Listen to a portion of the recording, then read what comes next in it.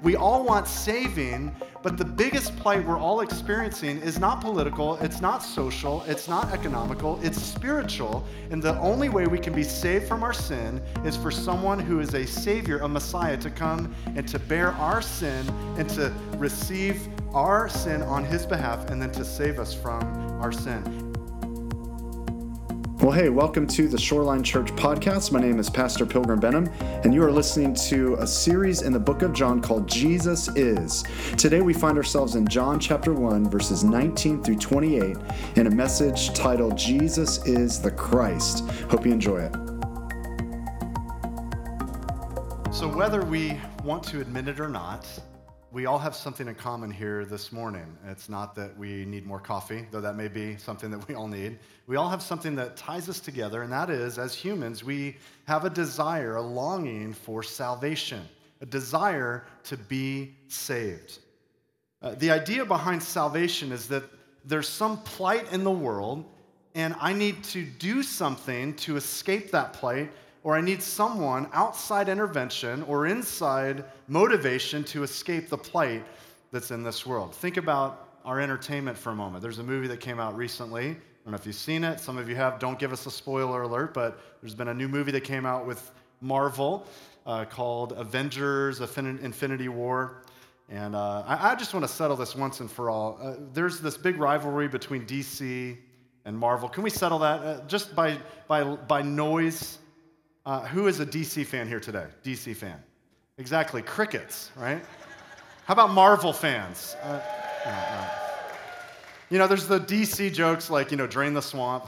There's those DC jokes about the actual comic. But the idea behind this movie that just came out was that there's a nemesis, there's a villain, and he wants to wipe out half of the universe. He wants to destroy, annihilate, kill half of the universe. And the idea is that we need to be saved from utter destruction. And so we need these superhuman or almost godlike, people to come and save us, to strengthen us, to come and fight the bad guys. There's a plight we're about to experience, and we need someone to save us.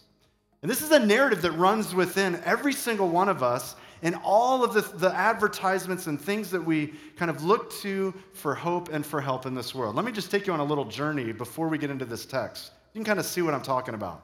There's plight in the world, and there's a savior from that plight.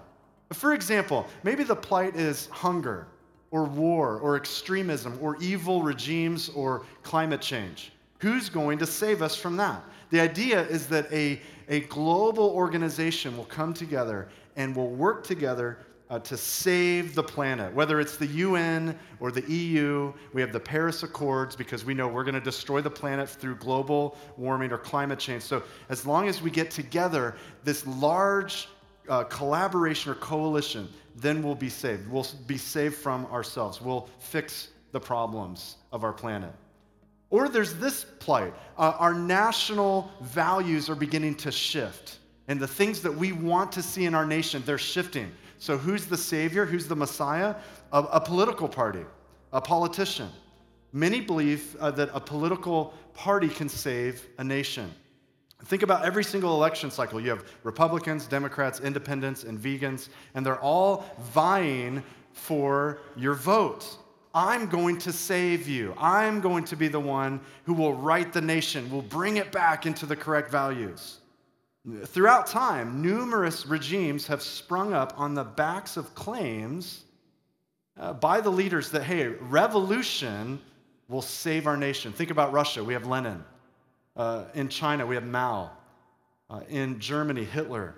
But see, a one world leader or a ruler of a nation is incapable of bringing about salvation. Barack Obama ran with the words hope and believe. More recently, Donald Trump ran on the campaign, Make America Great Again. At the Republican National Convention, he said, I alone can fix the nation. See, the idea behind this motivation is that a political leader or party will right the wrongs that our nation is heading towards with plight.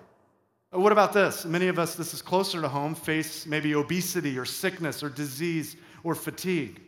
And so who's the savior? Who's the Messiah? Well, it's nutrition or fitness. Just eat the right thing or do the right exercise and all will be well. I've seen the documentaries that kind of scared me. If you eat this certain food, you're going to die, so stop eating that food. Oh, I better stop eating that, right? I can't eat bacon anymore. I guess I'll die eating bacon. That's fine. Our family's been shopping at Earth Fair recently, right up the road. We like it. It's been good. They have a daily deal, and it's really cool. But one of the things I noticed about their logo is that the logo says Earth Fair, and then it says live longer. The idea is we want to save you from premature death if you'll eat here. We're your savior. We're gonna feed you. Now, they're not paying me to advertise for them, but the idea is that, are you sick? Well, you must be eating meat, so stop eating meat. You'll be saved. Oh, you eat processed food. No. You need to eat organic, farm-raised, non-GMO, plant-based, holistic donuts, and then you'll be free from your plight. What about this? Maybe this is much more close to home. Someone who's struggling with addiction or psychological problems. Maybe addicted to a substance, or you're going through a major issue psychologically. You're stuck. You're an addict. You cannot save yourself, so you need someone outside of your power to come and help you be free. Whether it's a community, who's the savior here? A community, a clinic, or a coach. That community will hold you accountable and help you. Or many of us have said, well, I need to get my niece checked into that particular clinic because that will save her, that will help her. Or you got to listen to this guru, you got to read that book, this coach, that pastor. They'll help you get on track. This advice will save you. And maybe it's not that. Maybe it's just the numb of life has brought about pain, discomfort, or stress. And so who's going to save you from pain, discomfort, or stress? Well, prescription drugs. Have you guys seen any shows on Netflix or Hulu? They often will have advertisements on television now, or on pseudo television, which is your Hulu. You'll actually be interrupted by these advertisements for prescription drugs. Have you seen some of these advertisements? They're supposed to save you from something, but it's actually kind of comical. I actually saw an ad. This is a legit ad. This isn't fake. This wasn't on Babylon Bee. This is a real ad. I want to just cue this commercial right now. Watch this. Herb quit smoking with Chantix and support. Talk to your doctor about Chantix and a support plan that's right for you. Some people have had changes in behavior, hostility, agitation, depressed mood, and suicidal thoughts or actions while taking or after stopping Chantix. If you notice agitation, hostility, depression, or changes in behavior, thinking, or mood that are not typical for you, or if you develop suicidal thoughts or actions, stop taking Chantix and call your doctor right away. Talk to your doctor about any history of depression or other mental health problems, which can get worse while taking Chantix. Some people can have allergic or serious skin reactions to Chantix, some of which can be life-threatening. If you notice swelling of face, mouth, throat, or a rash, stop taking Chantix and see your doctor right away. Tell your doctor which medicines you're taking, as they may work differently when you quit smoking. Chantix dosing may be different if you have kidney problems. The most common side effect is nausea. Patients also reported trouble sleeping and vivid, unusual, or strange dreams. Until you know how Chantix may affect you, use caution when driving or operating machinery. Chantix should not be taken with other quit smoking products. Okay, we gotta stop it. That's enough. So do you know what people take Chantix to stop doing? Smoking. I'd rather die from smoking than Chantix, right? But see, that's the idea. You're experiencing plight, so this drug will save you, or it will kill you, and then you won't have any plight. You'll definitely stop smoking at that point.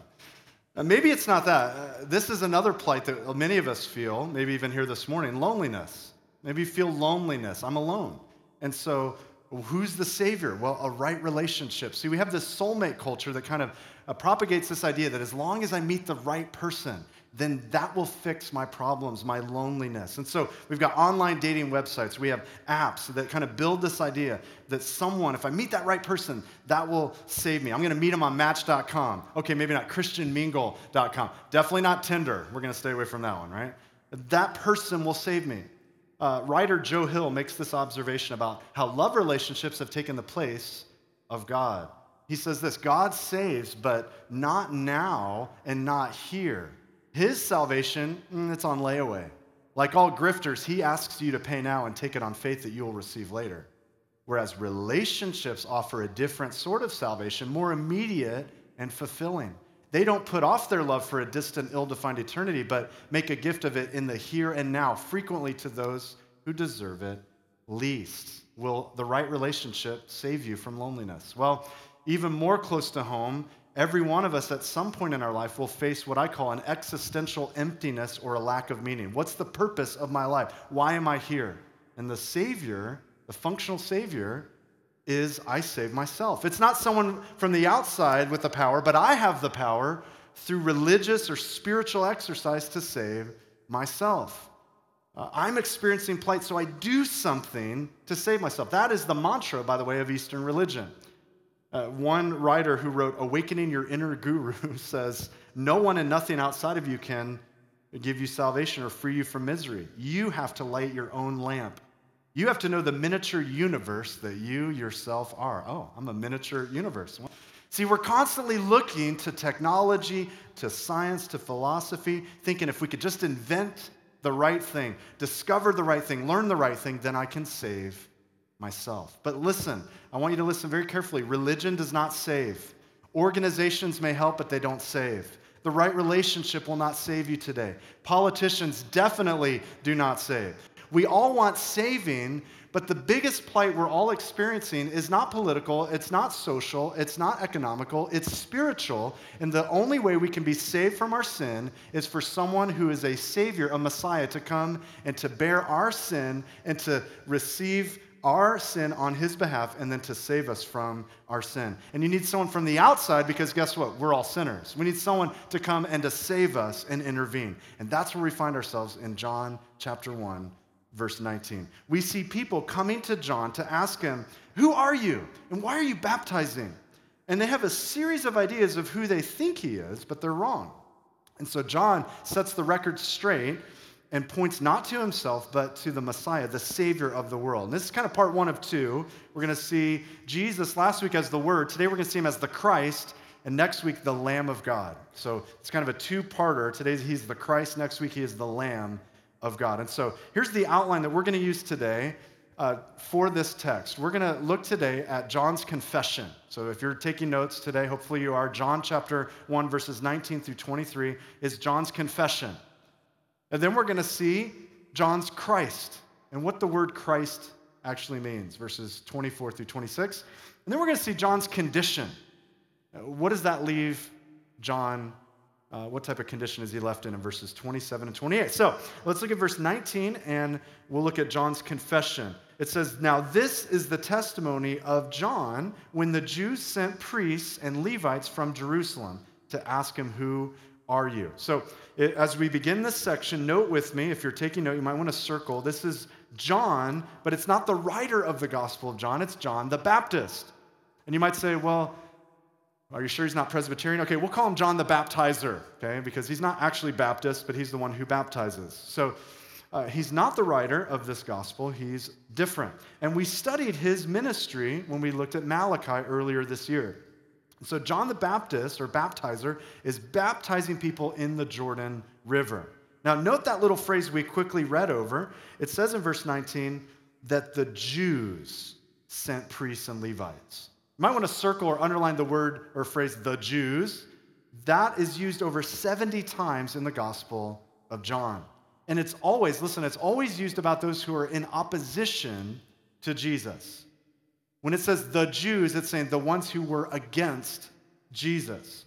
We aren't even 19 verses into this account, and we already see verse 11 coming true, that he came to his own, but his own, they didn't want to receive him. One person says this, that the Gospel of John shows us two primary things. Number one, the revelation of Jesus Christ, and number two, the rejection of Jesus Christ. We're going to see how Jesus is revealed. We've already seen, starting last week. But we're also going to see that as he's revealed, people want to have nothing to do with it. Barclay says this of John's Gospel. He says, it is equally the story of God's offer and man's refusal, the story of God's love and man's sin, the story of Jesus Christ's invitation and man's rejection. The fourth gospel is the gospel in which love and warning are uniquely and vividly combined. Today, I want to put this more on you. You have the opportunity to receive or to reject Jesus Christ as he's revealed in the scriptures, as he's revealed today in the preaching of his word. Jesus is the Savior. Have you received him? See, the Jews, the opposition to Jesus, they sent some people. Notice who they sent. They sent a deputation of two different groups. They sent, first of all, priests, and secondly, Levites. The priests were those who kind of carried out the important, critical services in the temple. And they were priests by descent. In fact, you had to be born as a descendant of Aaron to be a priest. It didn't matter how much you wanted to. I just really want to be a priest. Well, you have to be born to be a priest. So Luke chapter 1, verse 5, Luke 1:5 tells us that John's father was Zechariah, and he was a priest. And so it's natural for the priest to say, hey, here's one of our guys, let's see what's going on. Well, what about the Levites? The Levites were the servants who attended to the common duties. But this delegation of Levites was sent from the religious leaders. We learn later in verse 24 that they were sent from the Pharisees, made up of a collection from the Sanhedrin. Now, the Sanhedrin was the highest official body over Jerusalem. They were kind of the internal affairs that Rome allowed to oversee anything that happened spiritually or religiously within Israel. And one of the things that God had said back in Deuteronomy chapter 13 and 18, he said, okay, it's up to you, nation of Israel, to identify and give a thumbs up or thumbs down to any prophet that represents me. If there's a prophet that comes along and starts speaking, you need to make sure and confirm, verify if this guy's legit or not. And so the Sanhedrin was kind of that acting body. And so they go, wait a minute, there's a guy who is beginning to preach, and he's a prophet, and all these people are going out to him, to the Jordan. Let's send a delegation and some emissaries to make sure this guy is who he says he is. And so their question makes sense. Who are you? Who are you? Look at verse 20. It says that John confessed, did not deny, but confessed, well, I'm not the Christ. And they said, well, what then? Are you Elijah? No, I'm not. Are you the prophet? No. John confesses, does not deny, but says, I am not three people. I'm not three things. First, I'm not the Christ. Second, I'm not Elijah. And third, I'm not the prophet. Now, we're going to look at each one of these. Notice verse 20 where he says, I'm not the Christ. You see that definite article, the? Okay? I didn't know this, but for years I thought Christ was Jesus' last name. Right? Like Jesus Christ, that's his last name. And then if you're on certain job sites, he has a middle name and it's H. Okay, I didn't realize that growing up, right? No, Christ is not the last name of Jesus. Christ is his title. On the screen, the word Christ means the anointed one or the Messiah. Literally, it means the anointed one. And the Israelites believed in a Savior of ultimate wisdom and leadership in the image of Moses and in the image of David as a warrior king. And this leader would come and he would overwhelm all the oppression that they were facing and literally establish an eternal earthly kingdom for the Jews by his might and his power. One person says this, messianic expectations were running high in Israel as people longed for deliverance from Roman rule. Based on different promises in the Hebrew scriptures, the people were expecting that one day God would send an especially great person, a mighty deliverer, who would represent God in a unique way and usher in an age of righteousness and peace, including deliverance from foreign rule. That's why, by the way, as a little aside, we get a little bit of a little aside here. That's why the disciples were so thrown off when he didn't overthrow Rome, but Rome crucified him. That's why they're like, wait, hold on. You're not here to save us from political oppression. Oh, you're here to save us from spiritual oppression. That's the bigger play, right? They didn't realize that. So they're kind of like, wait, now I'm really let down. I thought he was supposed to kind of vanquish Rome, not die at the hands of Rome. So a lot of confusion. So the idea is, who's going to save us from the greatest plight? It's the Messiah. It's the Christ. But John says, that's not me. That's not me. I'm not the Christ. Well, then they say, well, what about, secondly, Elijah? Are you Elijah? The Jews expected Elijah to return to the earth prior to the coming of their Messiah. This guy, John the Baptist, certainly seemed a lot like Elijah. They both kind of had that rugged wilderness lifestyle. They both had a fiery message of judgment. And Malachi 4:5, remember we studied this, tells us God will send Elijah the prophet before the great and dreadful day of the Lord, and he'll restore the hearts of the fathers to their children and the children to their fathers before this day of judgment. And so they understood before Messiah comes, Elijah would come, but they actually believed that he would literally come in the flesh. Remember, Elijah did not die. He was carried to heaven in a fiery chariot. And they're like, is that you? Are you the embodiment of Elijah? And he says, no, that's not me. And then they said, thirdly, well, are you the prophet? Notice again that definite article, the. Are you the prophet? Capital P. Not a prophet, but the prophet. See, the Jews, through Moses, were expecting a very special prophet. Deuteronomy 18:15 on the screen says, the Lord your God will raise up for you a prophet like me, Moses, from among you, from your countrymen, you shall listen to him. So the Jews distinguished this latter-day prophet from the Messiah. They thought it would be someone different.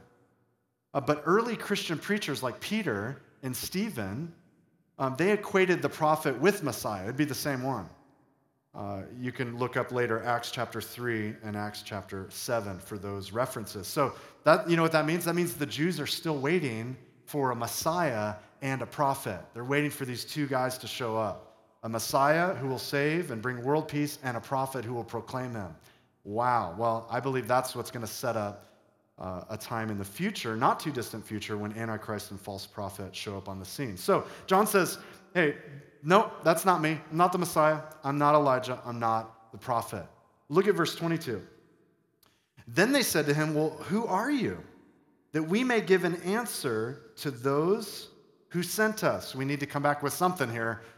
Who was this guy? Well, he's not the Christ. He's not Elijah. He's not the prophet. Well, who is he? I got nothing. His name's John. That's all I got. And what are we supposed to say? What do you say about yourself? What do you say about yourself? And he said, I am. We'll get into that a little bit later. I am. And then he quotes Isaiah, the voice of one crying in the wilderness, make straight the way of the Lord, as the prophet Isaiah said. So if you're following with me, John says, okay, here's who I am. I'm a voice. I'm crying in the wilderness. And my message is to make straight the way of the Lord. That's my message. Prepare your hearts, make straight the way of the Lord. One person says this to kind of give us an understanding. It says the imagery is that was that before a king would visit a town, a messenger would go before him to announce his coming. The townspeople would hurry out to clear away the obstacles and fill in the washed out parts of the road to smooth the way for the king's coming. The messenger didn't call attention to himself, but to the coming king. And John here makes it clear that the coming king is none other than the Lord. Messiah is God. Now, earlier in verse 8 of chapter 1, go back with me, just turn the page or scroll up on your screen. John chapter 1, verse 8 says this. This is John the apostle speaking about John the Baptist. It says in verse 8, he was not that light, but was sent to bear witness of that light. And that light, Jesus, was the true light which gives light to every man coming into the world. Okay, so we learn, okay, John is not the light, but he bears witness of the light. Right? I think we all understand the analogy of light and light bulbs and lamps. I have a lamp on my desk at our new church office, which is amazing church office. Love what God's doing through that space. If you haven't been yet, why not? It's just great. So on my desk, there's a lamp, and it's actually similar. It reminds me of the lamp from Pixar movies. You know the Pixar lamp? I think his name's Luxor, I think. Anyway, I nicknamed my lamp John. I nicknamed him John. The reason I call him John is because I think he's a great-looking light, but I don't need him on my desk to look good. I need him to just shine a light, right? That's what I need him for. And so, like, I'm speaking about him like he's a person. I love you, John. You know, hopefully you're listening online, right? So you follow me, right? You follow me. The lamp isn't as much important as the light that's emanating from it, right? And one person says this, it's the glow of the bulb that lights the room, not the shine of the brass. It's the glow of the bulb, not the shine of the brass. See, John wanted to point attention away from himself and on to Jesus. You know, as late as AD 250, the Clementine recognitions tell us that there were some of John's disciples, John the Baptist disciples, who preached about him as if he was the Messiah. They beheld him in such a high light. In fact, Jesus said, there's none given born of women that are as great as John the Baptist. There's a second part of that verse we'll save for later. But John wanted it to be clear, hey, there's no rivalry here. I'm not the Savior. I'm simply preparing the way of the Lord. So that's John's confession. That's our first point today, John's confession. Let's look at John's Christ. Look at verse 24. It says, now those who were sent were from the Pharisees. We'll learn a lot more about them as our study progresses. And they asked him, saying, "Why then do you baptize, if you're not the Christ, nor Elijah, nor the prophet?" And John answered them, saying, "I baptize with water, but there stands one among you whom you do not know." Now, this is a valid question. Why are you baptizing? What is baptism? Notice verse 24 tells us that these priests and Levites were sent from the Pharisees. They want to know why he baptizes if you're not one of these three people. People were baptized in John's day, but it's different than the baptism that we do today. We're going to have a baptism after service today. And as the service concludes, we want you to walk out the door, go down the hall, take a right, and just hang out outside. Don't jump in the pool, all right? Just hang out for a minute. We're going to have lifeguards, and we're going to have an incredible time of hearing the testimony of transformed lives and see people obey the Lord in water baptism, okay? But this is a little bit different what we do than what the Jews did, okay? The Christian idea of baptism didn't come on the scene until after Jesus rose from the dead. If you were a Gentile, a person born outside of the Jewish nation, and you wanted to become a religious Jew, you would be baptized. That is what we call proselyte baptism. And the idea is, I want to identify with the Jewish religion, so I'm going to baptize, but you baptized yourself. You'd actually go under the water yourself. You do kind of a self-dunk. I'm just going to do this. I'm going to self-baptize. Now I am expressing my desire to be a religious Jew. So that's a little bit different than what we do, right? Also, the Israelites were never baptized. That's not a thing. Why? Because they already belong to God. I don't need to be identified with God. I'm already a follower of God. I'm already part of the nation of Israel, so I don't need to be washed. But see, John's baptism was completely different. His baptism was for Jews. It was a sign of cleansing and washing and repentance and faith, and it wasn't self-administered. He was the one doing the baptism. God's chosen people needed to humble themselves and repent and turn in faith to the coming Messiah. So notice verse 26. He says, "I baptize with water, but there stands one among you whom you do not know." Now, Matthew's gospel colors in another thing that he said here. John didn't capture it, but Matthew's gospel colors in a little bit one of the statements that he said. He says this on the screen, Matthew 3:11 and 12. "I baptize you with water for repentance, but he who is coming after me is mightier than I, whose sandals I'm not worthy to carry." In John, we saw that he's not even worthy to loose them. We'll reconcile that idea in a minute. "He will baptize you with the Holy Spirit and fire. His winnowing fork is in his hand, and he will clear his threshing floor and gather his wheat into the barn, but the chaff he will burn with unquenchable fire." This is a picture of harvest. He's going to come as a harvester, and he's coming, and he's going to baptize, not with water, but with the Holy Spirit and with fire. John is, of course, pointing them to the Christ, the Messiah, Jesus, who would have an even more powerful baptism. Jesus would baptize with the Holy Spirit and with fire. And John says, he's standing here among you, but you don't even know him. If you knew him, you would know that he's the Messiah. He's your Savior. Now, when we come face to face with our Savior, then we come to understand who we are. John says, this is who he is. You don't know him yet, but you will know him. When you come face to face with him, you'll know him. And I know him.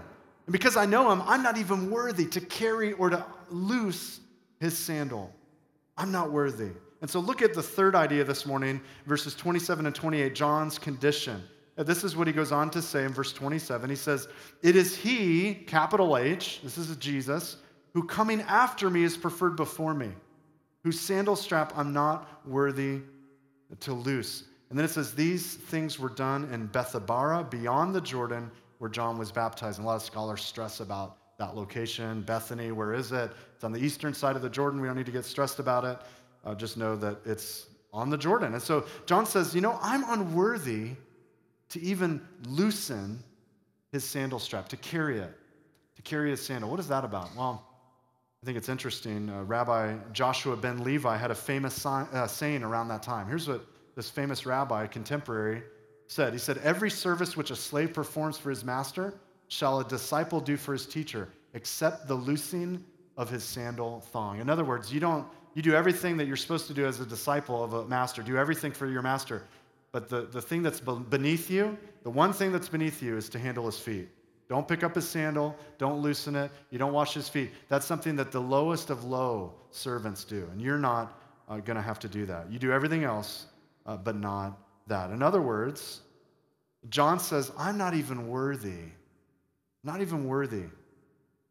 to follow him. I'm not even worthy to be the lowest of the lowest slave. I'm not just a follower. I'm not even worthy to be in his presence. I can't even do what the menial slave would do. I'm not even at that lowest level. I'm so unworthy, I'm not even a slave. Now later, John says something profound regarding Jesus' growing ministry and his own shrinking influence, and I want us to turn there. If you have your Bibles, John chapter 3. Flip over to John chapter 3, starting in verse 25. Listen to what John says about himself and about Jesus. John chapter 3, verse 25 says, Then there arose a dispute between some of John's disciples and the Jews, there they are again, about purification. And they came to John and said to him, Rabbi, he who was with you beyond the Jordan, to whom you've testified, behold, he is baptizing, and all are coming to him. And John answered and said, A man can receive nothing unless it has been given to him from heaven. Can we get an amen for that? Amen. You yourselves bear me witness that I said I am not the Christ, but I have been sent before him. He who has the bride is the bridegroom, but the friend of the bridegroom, the one who stands and hears him, the one who gives the toast, rejoices greatly because of the bridegroom's voice. Therefore, this joy of mine is fulfilled. Look at verse 30 with me. What an incredible verse for us to just maybe let marinate in our hearts today. He must increase, but I must decrease. Wow. He must become greater and greater, and I must become less and less. In a real literal way, John's ministry began to diminish, and Jesus' ministry would increase. But in a very spiritual and practical way, men in our lives, he must increase, and we must decrease. In our marriages, he must increase, and we must decrease. In our parenting, he must increase, and we must decrease. In our work responsibilities and our attitudes, he must increase, and we must decrease. In our traffic and driving, he must increase, and we must decrease. See, because John understood who Jesus was, he understood who he was. Go back with me to John chapter 1. Because John understood who Jesus was, he understood who he was. Look at verse 27 again. It is he coming after me. He's preferred before me, whose sandal strap I'm not worthy to loose.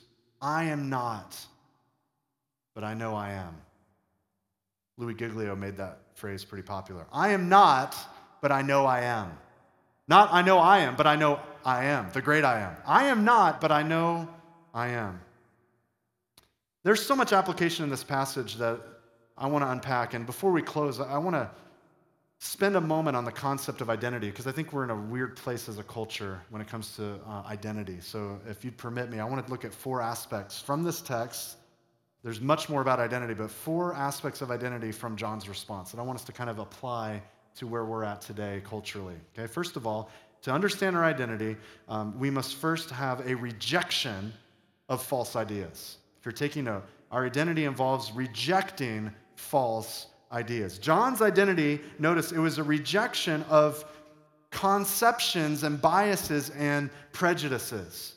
Right? People asked him, hey, are you the Christ? Are you Elijah? Are you the prophet? And he has to say, no, I'm not any of those things. They came to him with their own set of ideas as they're traveling down from Jerusalem. This convoy on their way, kind of walking together. Who do you think this guy is? He's probably the Christ. There's some scripture that validates what he's doing. He's probably Elijah. Seems a lot like him. Maybe he's the prophet. He is speaking boldly. And so they have these ideas and these preconceptions as they show up. Are you these things? We think that you're these things. And he has to say, no. Let me reject this shell of false ideas about me, because that's not who I am. Listen, our identity, who we are, is often defined by the preconceptions put on us by society and by family, by others. And we define our identity at an incredibly young age.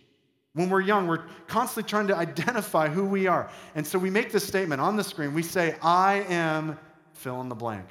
But we do that based on our relationship with others. from a young age. Think about it. In school, we compare ourselves to others and we fill in that statement. I am short. I am tall. I am smart. I'm dumb. I'm a pastor's kid. I'm overweight. I'm skinny. I'm cool. I'm a nerd. I'm white. I'm black. I'm a Christian. I'm not sure what I am. Then when we near our teen years, here's what we do. We take that statement and we begin investigating, and we swap it around and turn it into a question. And then we say, am I, fill in the blank? Am I cool or am I a nerd? Am I overweight or am I skinny? Am I smart or am I stupid? Am I really vegan? Right, we begin to ask these questions, seeking answers to our identity, but it doesn't get answered quickly. We quickly say, well, I'm a freshman, now I'm a sophomore, now I'm a junior, now I'm a senior, now I'm a freshman again. What happened, right? Now I'm a grad student, now I'm an intern, now I am starting my career, now I'm a father. Help me, Lord. Right? Now I'm a father of many.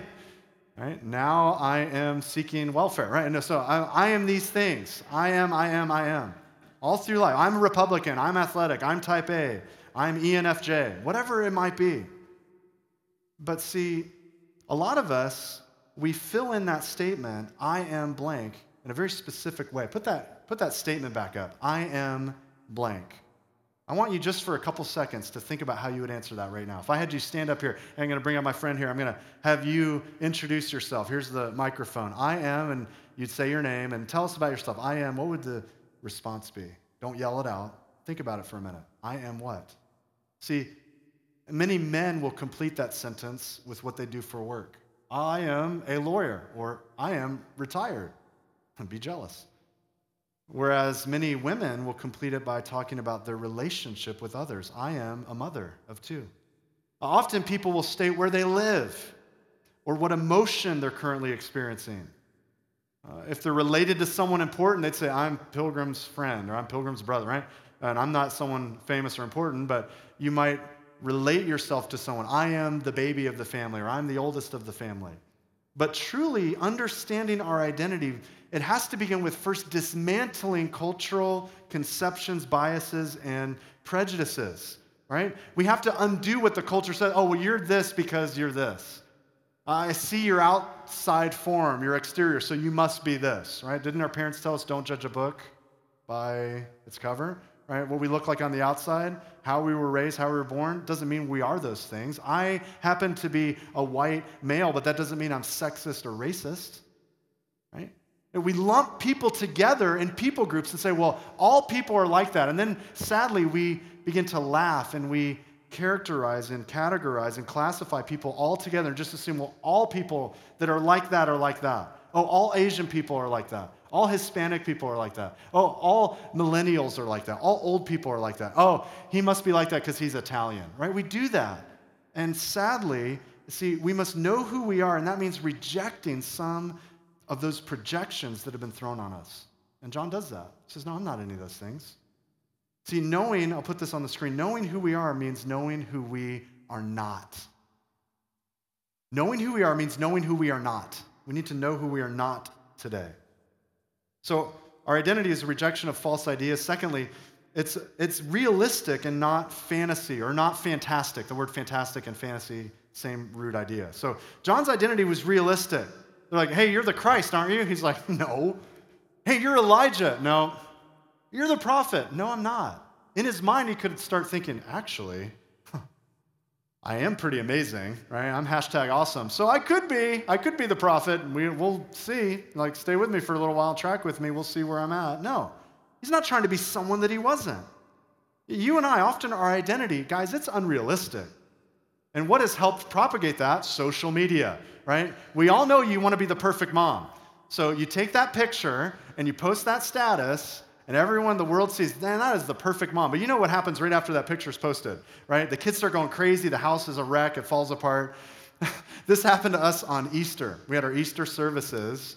No, it wasn't Easter. It was Christmas Eve because it was in the evening. We tried to get a picture with our family on Christmas Eve, all dressed up at home with our Protestant dog, Luther. We were trying to get this picture together with Luther, and he's this puppy going crazy, right? So we set up our camera, kind of hit the timer, right? And so we kind of sitting there, and I hear it beeping. I'm like, it's coming, and everything's great. And then the dog kind of gets restless, and he's moving around. He's panting. He's jumping up on me. I'm like, stop it, Luther. And so the first picture is me going, right? The family's all smiling. Luther's, he's blurry, right? The face of the dog's blurry, and I'm going, So I look at it, great.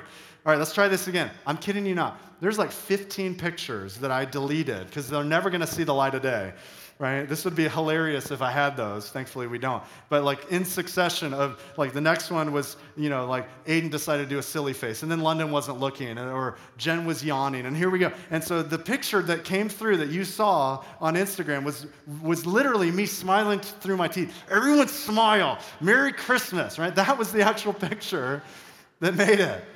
See, that's us, man. So often we want people to, everything's great, we're happy, and it's unrealistic.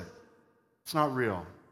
Many people today want to self-identify as someone else. Not realistic, but fantasy. I want to self-identify as a different gender, a different age, a different race. We look up Ancestry.com and find our DNA, and we're hoping something exotic will be there. Or maybe I'm Irish, and what we find, my ancestors are from Antarctica. How did that happen? Not sure what's going on here. We dress up and we attend Comic-Con, I don't, as a favorite cartoon character or a comic character. We go online or video games and we change our avatar to be something exotic, all to escape the realistic. That new Spielberg movie, Ready Player One, captures this perfectly. But see, knowing who we are means knowing who we are not. You're not perfect, Mom. You're not to be someone else. Get real. Be real. Let's be who we are. And so he rejects this fantasy idea, and he's realistic. No, I'm not any of those things. I think we're only going to have healing in the church if we understand who we are, and that means who we're not. Thirdly, our identity is rooted in the Scriptures. Notice that John says, okay, do you want to know who I am? Let me bring you back to the Bible.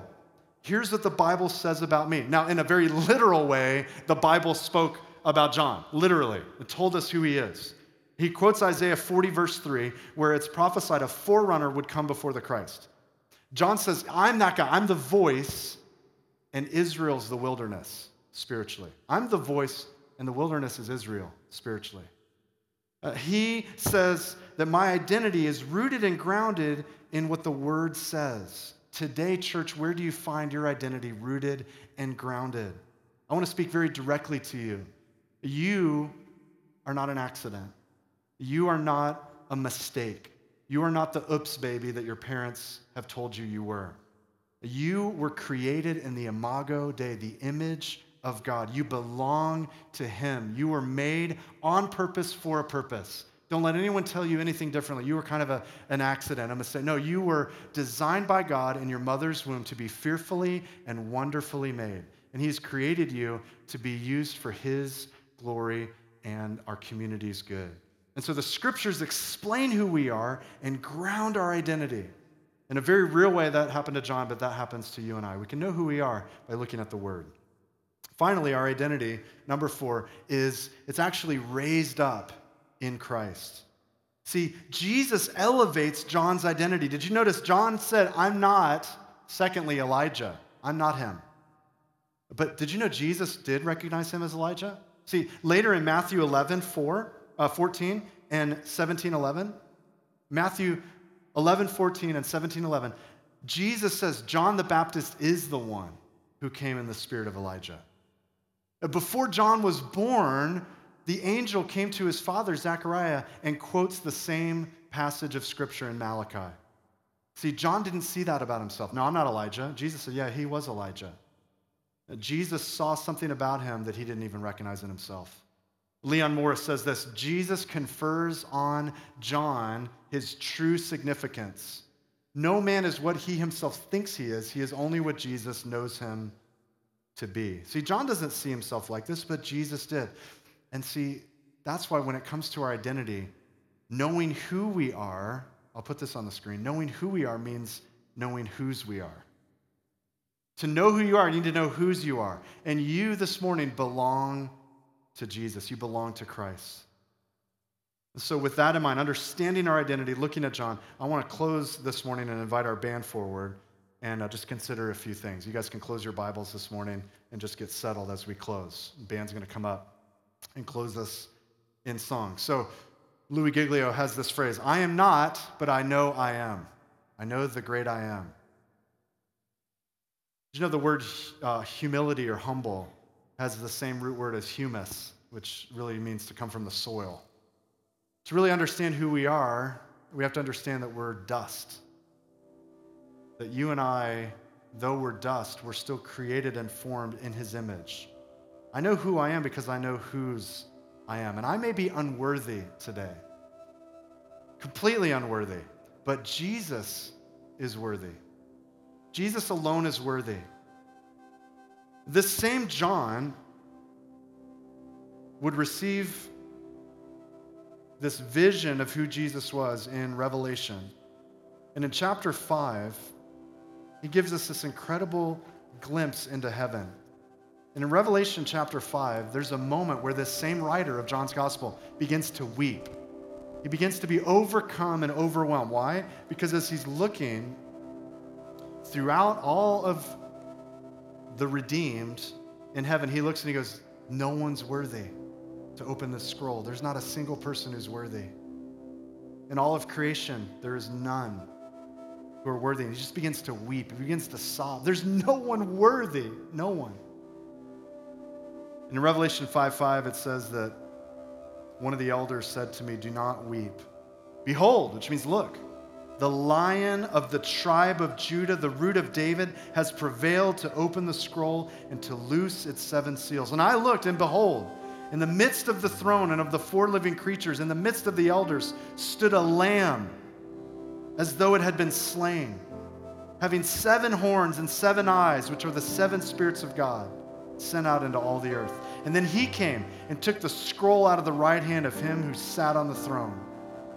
And when he had taken the scroll, the 4 living creatures and the 24 elders fell down before the Lord, each having a harp and golden bowls full of incense, which are the prayers of the saints.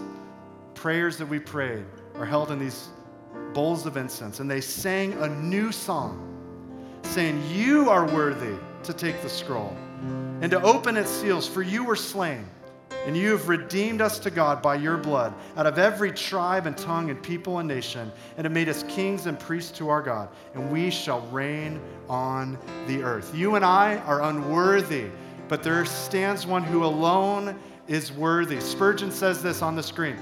Jesus is worthy of my life, worthy of my love, worthy of everything I can say for him. He's worthy of 1,000 times more than that. Worthy of all the music and harps on earth, worthy of all the songs of all the sweetest singers, worthy of all the poetry of the best writers, worthy of all the adoration of every knee. He is worthy of all that every man has or can conceive or can compass.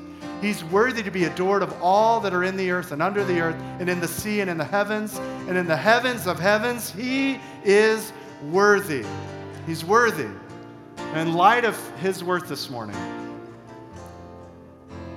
will you confess Christ? Will you trust Christ? Will you look to Christ? Will you receive Christ?